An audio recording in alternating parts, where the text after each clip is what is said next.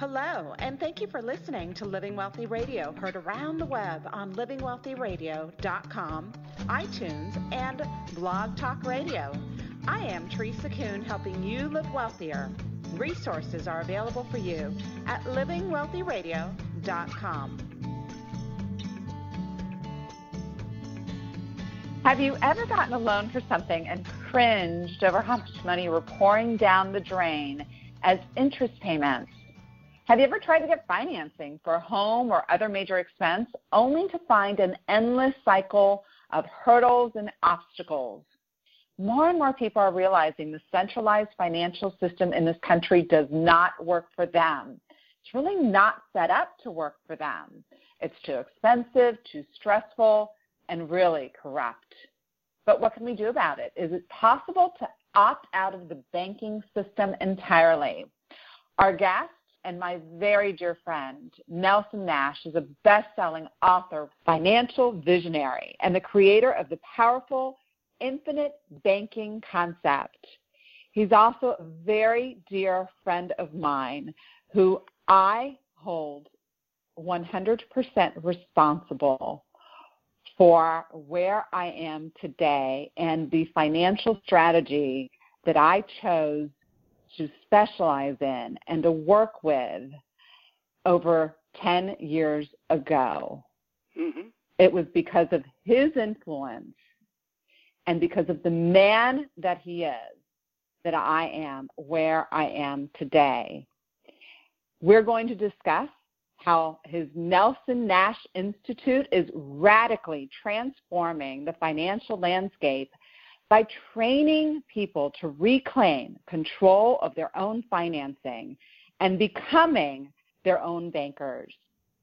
Welcome back to Living Wealthy Radio, Nelson. Thank you very much. It's so good to be with you again. It's always a joy.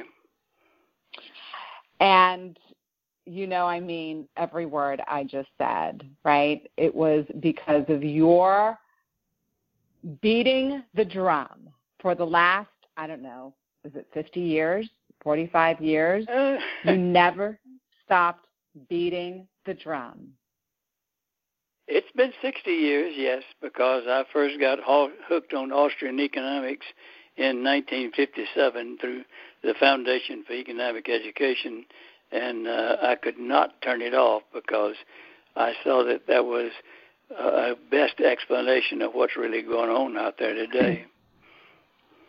Well, you certainly, you know, your life is an example, and we'll get into the financial stuff here momentarily, but sure. I want to focus on the man that you are and the man that you were 60 years ago, and you were inspired by, you had some amazing mentors early in your life. But one of the things that I most respect you for is that you were a man who became aligned with his values and his understanding of what was a truth for you. And you never stopped beating the drum. No. You shared that vision and you shared that truth with everyone that came near you in a very gracious and elegant way. And you beat that drum, and you beat that drum, and you beat that drum, and only decades later did you start to create a ripple. Mm-hmm. And from that ripple, a wave came. And from that wave, I don't know what's next, right, with the analogies, but you shared with me today that someone is translating your book into Mandarin. Yes. Your book has been read by people all over the world. So if nothing else, if our audience, if you don't get anything else from this conversation today, get what Nelson Nash stood for and what he created in his life, right?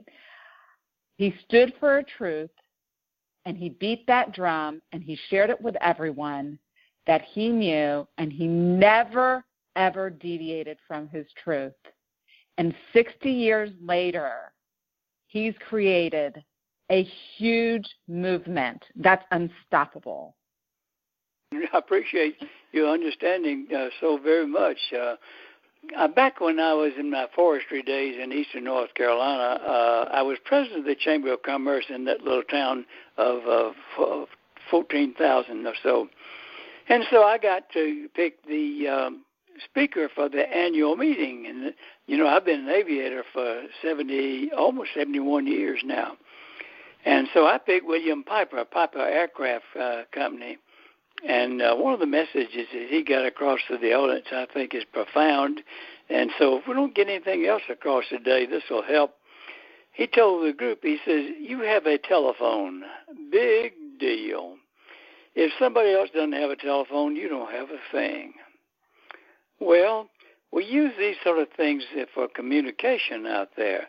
And so you can have a good communicator, and you can have the most profound message that ever came along, and you can have a great transmission system.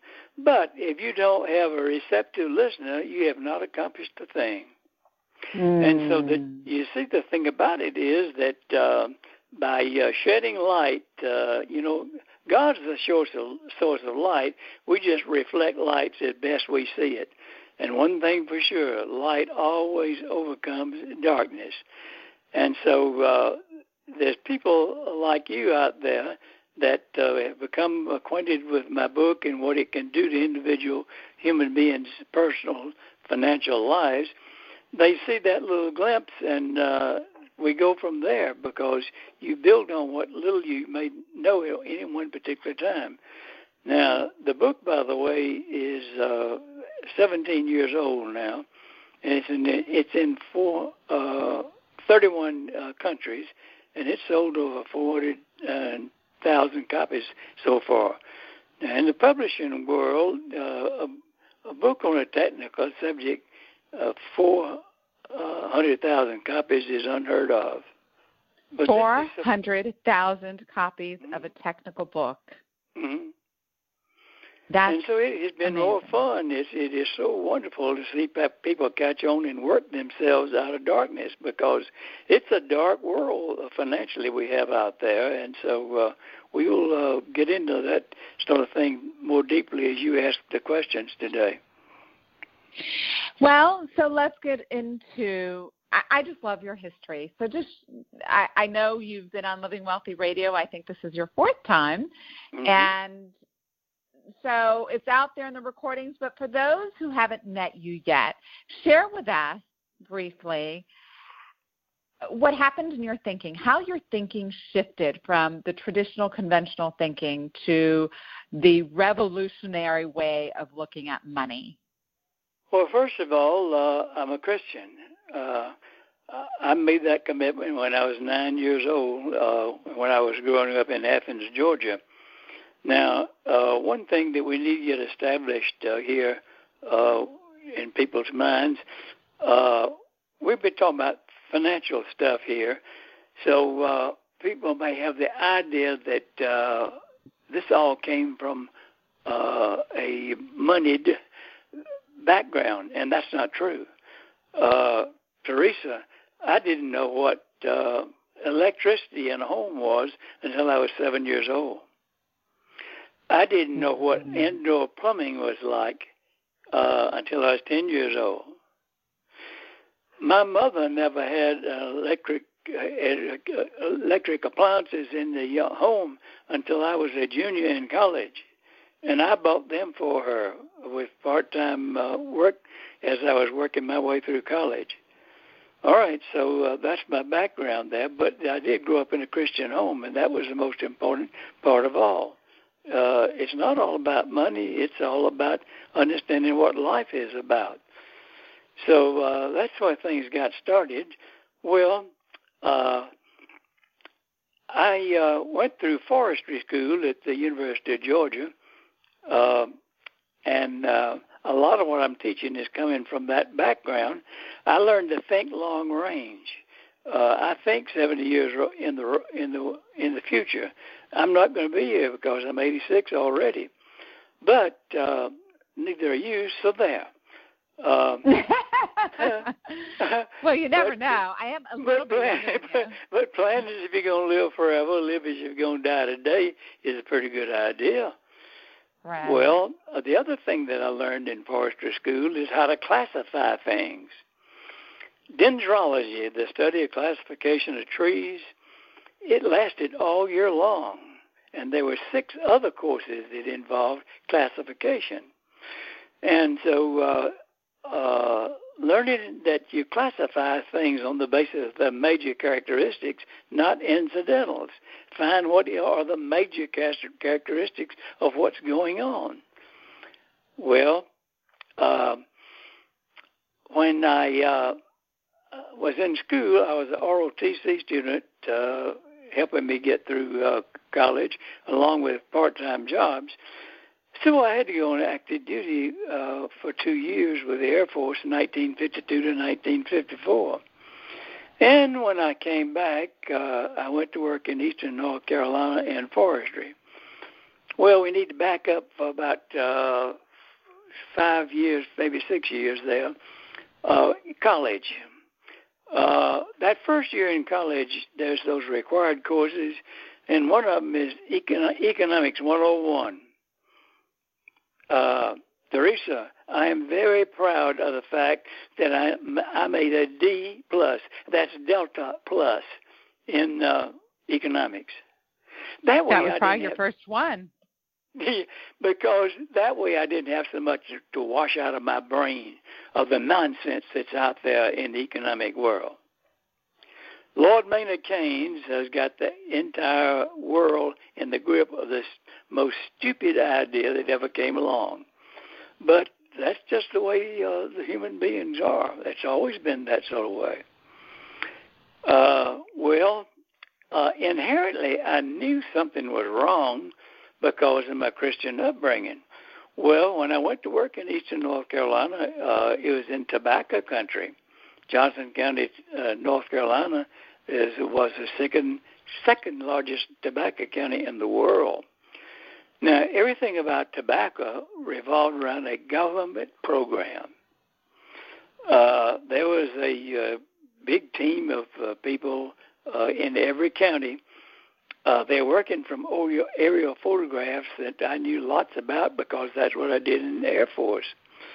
I was an aerial photo interpreter. But these people were going out and looking at what had been planted by these farmers, these tobacco farmers, to make sure they didn't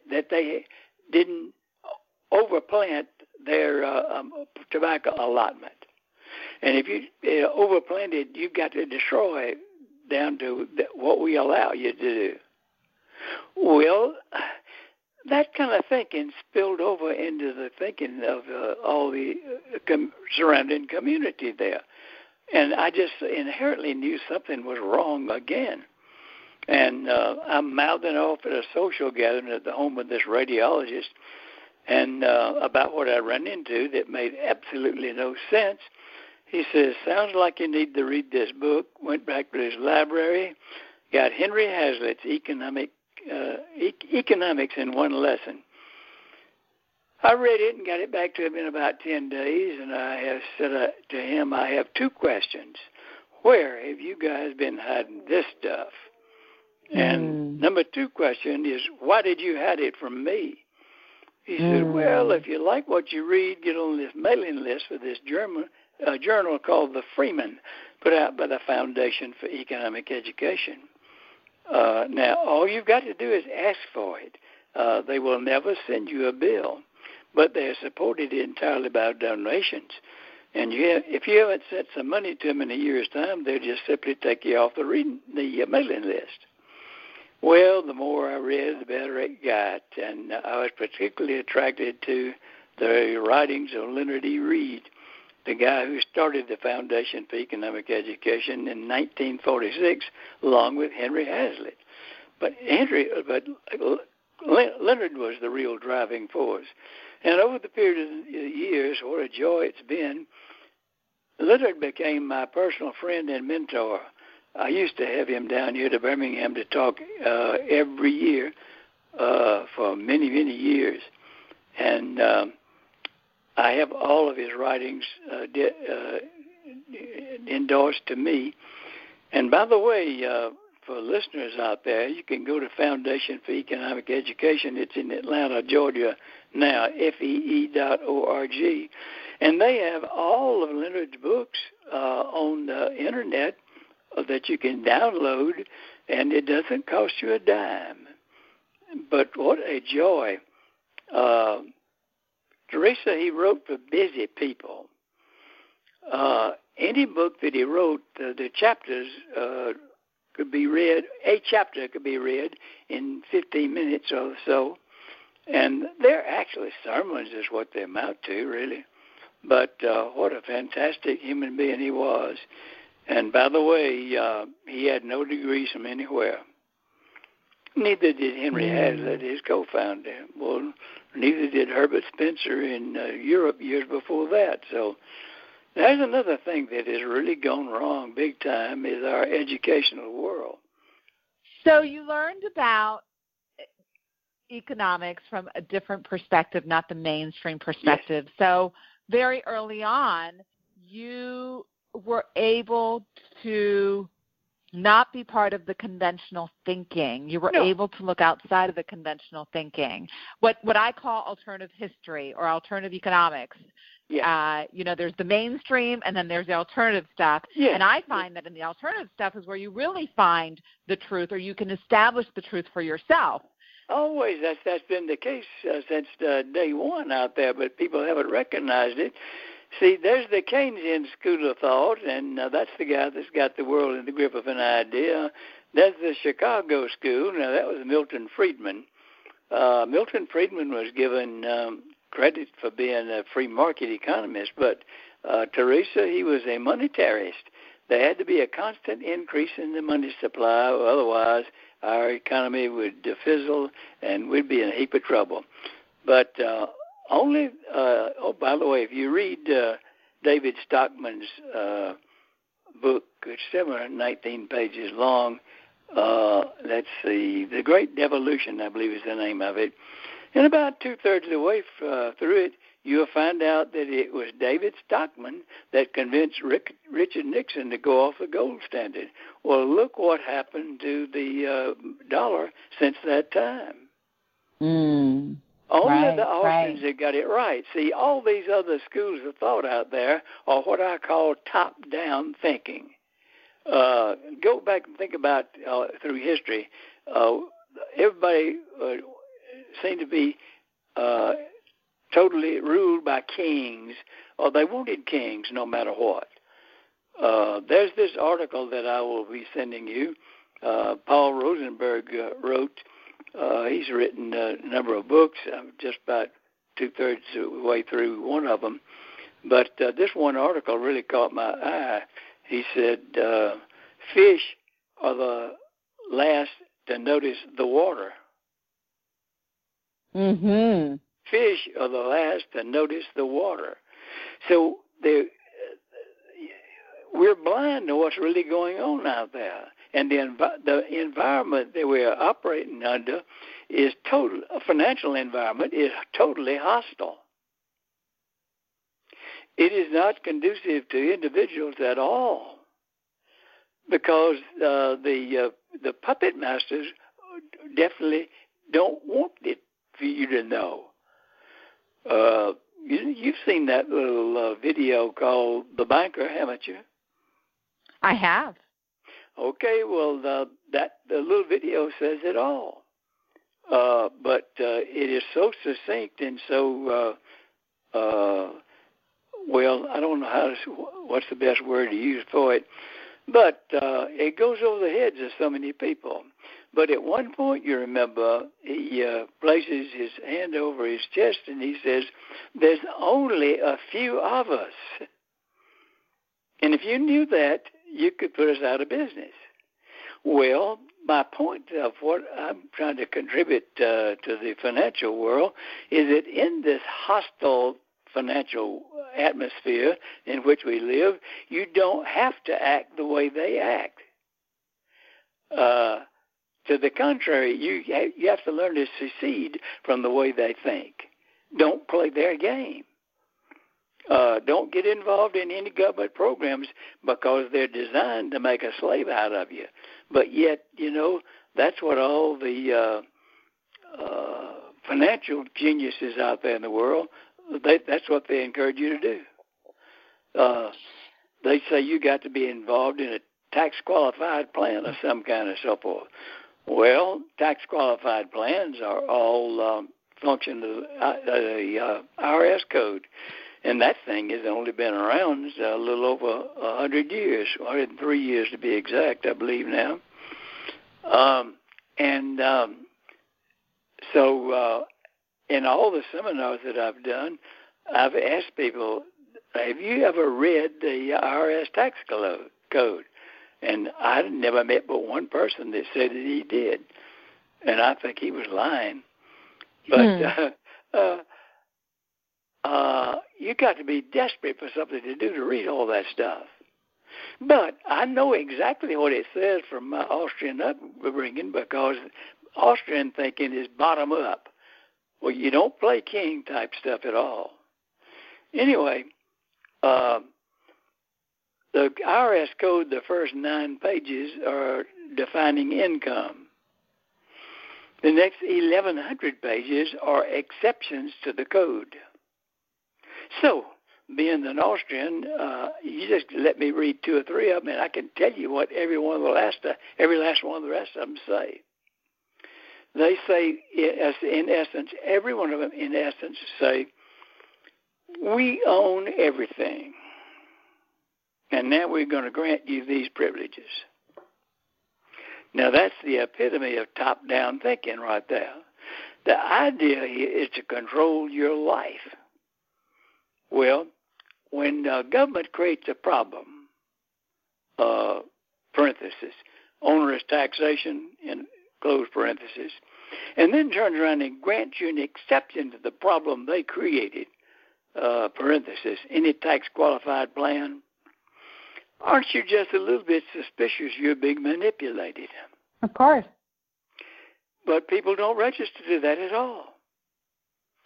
They don't recognize the environment. They're the fish that don't recognize the water. So let's go back just a little bit.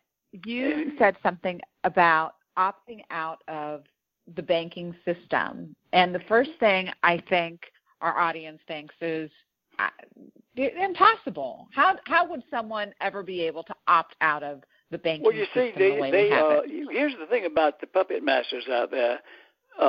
They try to change the meaning of words. And so I ask people to please get it straight. Banking is not checking accounts at the bank. Banks do not make money off of checking accounts. Banks make money off of loans. And they lend money that doesn't exist. And that's fraud. But they don't understand this. It's never been explained that that is fraud. And so if you can get together with like-minded people through an instrument that cannot inflate the money supply, and that's called dividend pay and whole life insurance with a mutual company, one owned by the policyholders, then you have insulated yourself from what goes on in the real banking world, that is loans. And so as a result of doing this, you can't do it overnight. That's why the long-range thinking that I got from forestry school comes in handy, and also the learning how to classify things correctly, that banking is loans. As a result of putting it into practice, it took Mary and me 13 years to get the banks out of our lives. But we haven't seen a bank now, any banking function of any kind, except checking accounts, for the last 24 years. Now, that is a very peaceful and stress-free way of life. So there's much, much more benefits to all this than just the financial stuff. For instance, I've been teaching my stuff all the United States and Canada for 20 years. I was doing it before the book ever came out. I was using overhead projector slides and handouts. But anyway, I worked through sponsors. I don't set any of these seminars up. And several years ago, I was doing one in Southern California, the Los Angeles area of Thousand Oaks. That's a high-rent district. Now, the sponsor there was Arkady Milgram. Arkady was a Russian Jew. He came here in 1989 with $100 in his pocket. That's all he could bring out of Russia. He has done extremely well. He didn't discover the life insurance business until about 9 years ago. And he had 25 Russians there, and he had 20 of us USA types. Halfway through the seminar, it occurred to me, as I was telling the people, what a peaceful, stress-free way of life it is when you get the banks out of your life, when you don't see them. And a bolt of lightning hit my feeble brain about that time. God is good. I said to myself, my, what an opportunity. Right there in front of me, sitting on the front row, was a lady doctor from Russia. She was a neurologist. I said to myself, I'm going to pick that lady's brain right in front of everybody, and I have no earthly idea what she will say. She doesn't know me, and I don't know her. I'm going to take a chance. Doctor, what part does stress play in medical maladies? And her response, it all starts there. And so I asked the audience, in your life and the life of your peers, what do you see is the biggest stress factor? And a chorus came back, money. So that's what infinite banking is all about. And the reason I named it infinite is because the more you see, you can't see. You did see. I'm sorry. The more you see, the more you see that you didn't see. Yeah. You are responsible for creating billions with a B all over the world using this concept. And so the amount of wealth that can be created, I believe, is also infinite, right? True. And you see, this is a place that cannot inflate the money supply. And banks are so it's a win-win for everyone. Yes, the banks are the one that created all this problem. See, let's go back to the formation of our country, 1776.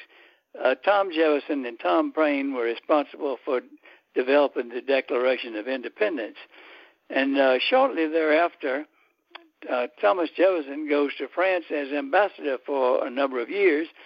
And when he comes back, he's startled at what happened. Alexander Hamilton. The system that they wanted to get away from was something called mercantilism, and that's a collusion between big government, and big business. It was privileged for big business and so forth. Well, what we ended up with Hamilton was mercantilism on steroids. And so this has gotten worse and worse as time has gone by. And it can't work because going back to my Christian understandings, Book of Exodus tells you, don't play God. And if you try to do so, God is a jealous God, that it won't work. It will fall apart. But human beings can't get this through their heads. And so Alexander Hamilton was the first one that came along with the central bank. Well, it didn't last all that long. Well, then came the second one. And then Jackson got rid of that thing. Now, along comes 1913 when it took effect, but the actual meeting was 1911. Jekyll Island, Georgia. There's the Morgans, the Warburgs, the Rockefellers, so forth. They meet secretly down in Jekyll Island, Georgia, to come up with a central bank. But they knew that the American public wouldn't put up with that because they'd already put the quietus on the first two attempts. And so they said, let's name it the Federal Reserve. That way people will think that it has something to do with the federal government, and it does not. It's not federal, there is no reserve, and it's not a bank. It's a cartel among big bankers. And people don't know that because that community does not want you to know. And so, lo and behold, one of the ostensible reasons that they come up with this Federal Reserve was to stabilize the money supply. Well, I was just showing a graph there in the seminar last Friday here in Birmingham. 1913, the dollar was worth $1. And just a matter of less than 7 years, I believe it was, the value had dropped to half. And then it went back up to about 80, along about the time I came along in 1931. And now it's been a progression downward. The dollar is now worth 3.6 cents. But, you know, we get along, and even in this hostile environment here, if you understand what I'm talking about, free contract with other free people. See, the law of contracts stands. Don't mess with the law of contracts. If you do, you just destroyed civilization. As I was telling you earlier, just a few days ago, August 16th, Mary and I celebrated 65 years together. We made a contract before God and everybody 65 years ago. Don't you try to mess with that contract. Absolutely. Absolutely. See, people don't understand that how inviolate contracts are. That's the purpose of government, is to make sure contracts do get acknowledged and carried out. Otherwise, you got a problem on your hands. And it's the banking system that we're talking about, right? The relationship that we're talking about, the private contract is between the individual and the insurance company. And these are insurance companies that have been around for over 100, many have been around over 100 years. And the idea of whole life insurance has been around over 200 years. It stood the test of time. It's older than the United States by far. The concept of contracts works. That's all there is to it. And all you're doing when you buy life insurance is that you are contracted with like-minded people. The insureds in a mutual company are the owners of the company. And you just mutually agreeing with one another to solve this particular problem. Really, when you look at it, a life insurance policy is a pre-engineered trust agreement. That's what it really is. Well, my dear, all things, right, all good things must come to an end, or at least a pause, and we're going to go ahead and pause here and wrap this show up. For those of you listening, I don't need to say that Nelson Nash has been our guest today. And you've discovered a powerful alternative to the centralized banking system if you didn't already know about it.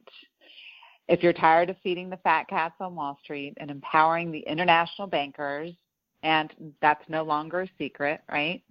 10 years ago, not a lot of people knew about it. Now, a lot of people know. It's the international bankers that really much own the system. Opt out. Be your own banker. Yep. Train yourself to think outside the box, so you could see banking and money, the world of money, in a whole new light. Cut out the middleman. Begin banking on yourself. Thank you so much for being with us, Nelson. You are so loved. I love you. You've been listening to Living Wealthy Radio, heard around the web on livingwealthyradio.com, iTunes, and Blog Talk Radio. Download or subscribe to our podcast to hear a new show every week. I am Teresa Kuhn, and I hope you'll join me again next week as I show you ways to live wealthier. Resources are available for you on our website at livingwealthyradio.com.